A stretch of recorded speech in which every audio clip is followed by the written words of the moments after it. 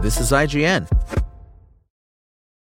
When you need mealtime inspiration, it's worth shopping Kroger, where you'll find over 30,000 mouth-watering choices that excite your inner foodie. And no matter what tasty choice you make, you'll enjoy our everyday low prices, plus extra ways to save, like digital coupons worth over $600 each week. You can also save up to $1 off per gallon at the pump with fuel points. More savings and more inspiring flavors make shopping Kroger worth it every time. Kroger, fresh for everyone. Fuel restrictions apply. This is IGN.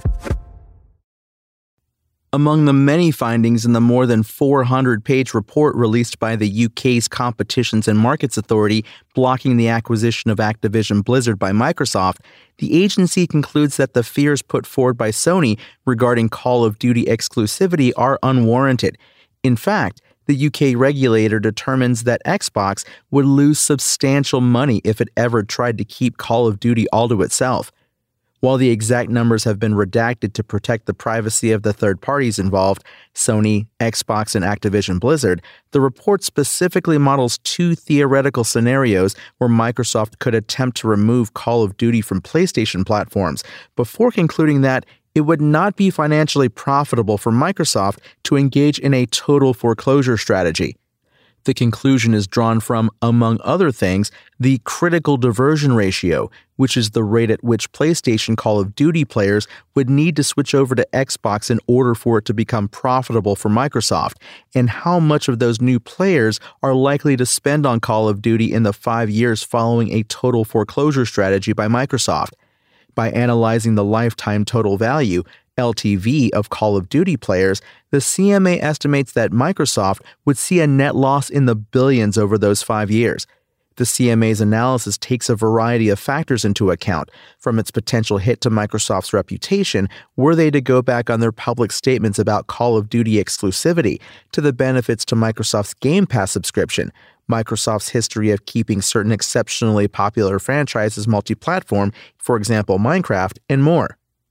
Ultimately, that told the story to the CMA that any scenario where Microsoft pursued an exclusivity strategy around Call of Duty would result in short-term and long-term losses that wouldn't incentivize that kind of move. Previously, Sony has claimed that they cannot protect against the loss of Call of Duty and said that Microsoft making it exclusive or downgrading its performance on their platform would cause irreparable damage to their company. Meanwhile, Microsoft has continued to assure regulators that they would ship Call of Duty on PlayStation consoles for as long as they exist. Despite the CMA's conclusion in regards to Call of Duty, they ultimately decided to block the merger on the mostly unrelated matter of cloud gaming, where they fear Microsoft's cloud infrastructure and subscription service could result in a monopoly that Sony and Nintendo would be unable to compete with. Spoken Layer. Okay, round two. Name something that's not boring. A laundry? Ooh, a book club. Computer solitaire, huh? Ah, sorry, we were looking for Chumba Casino.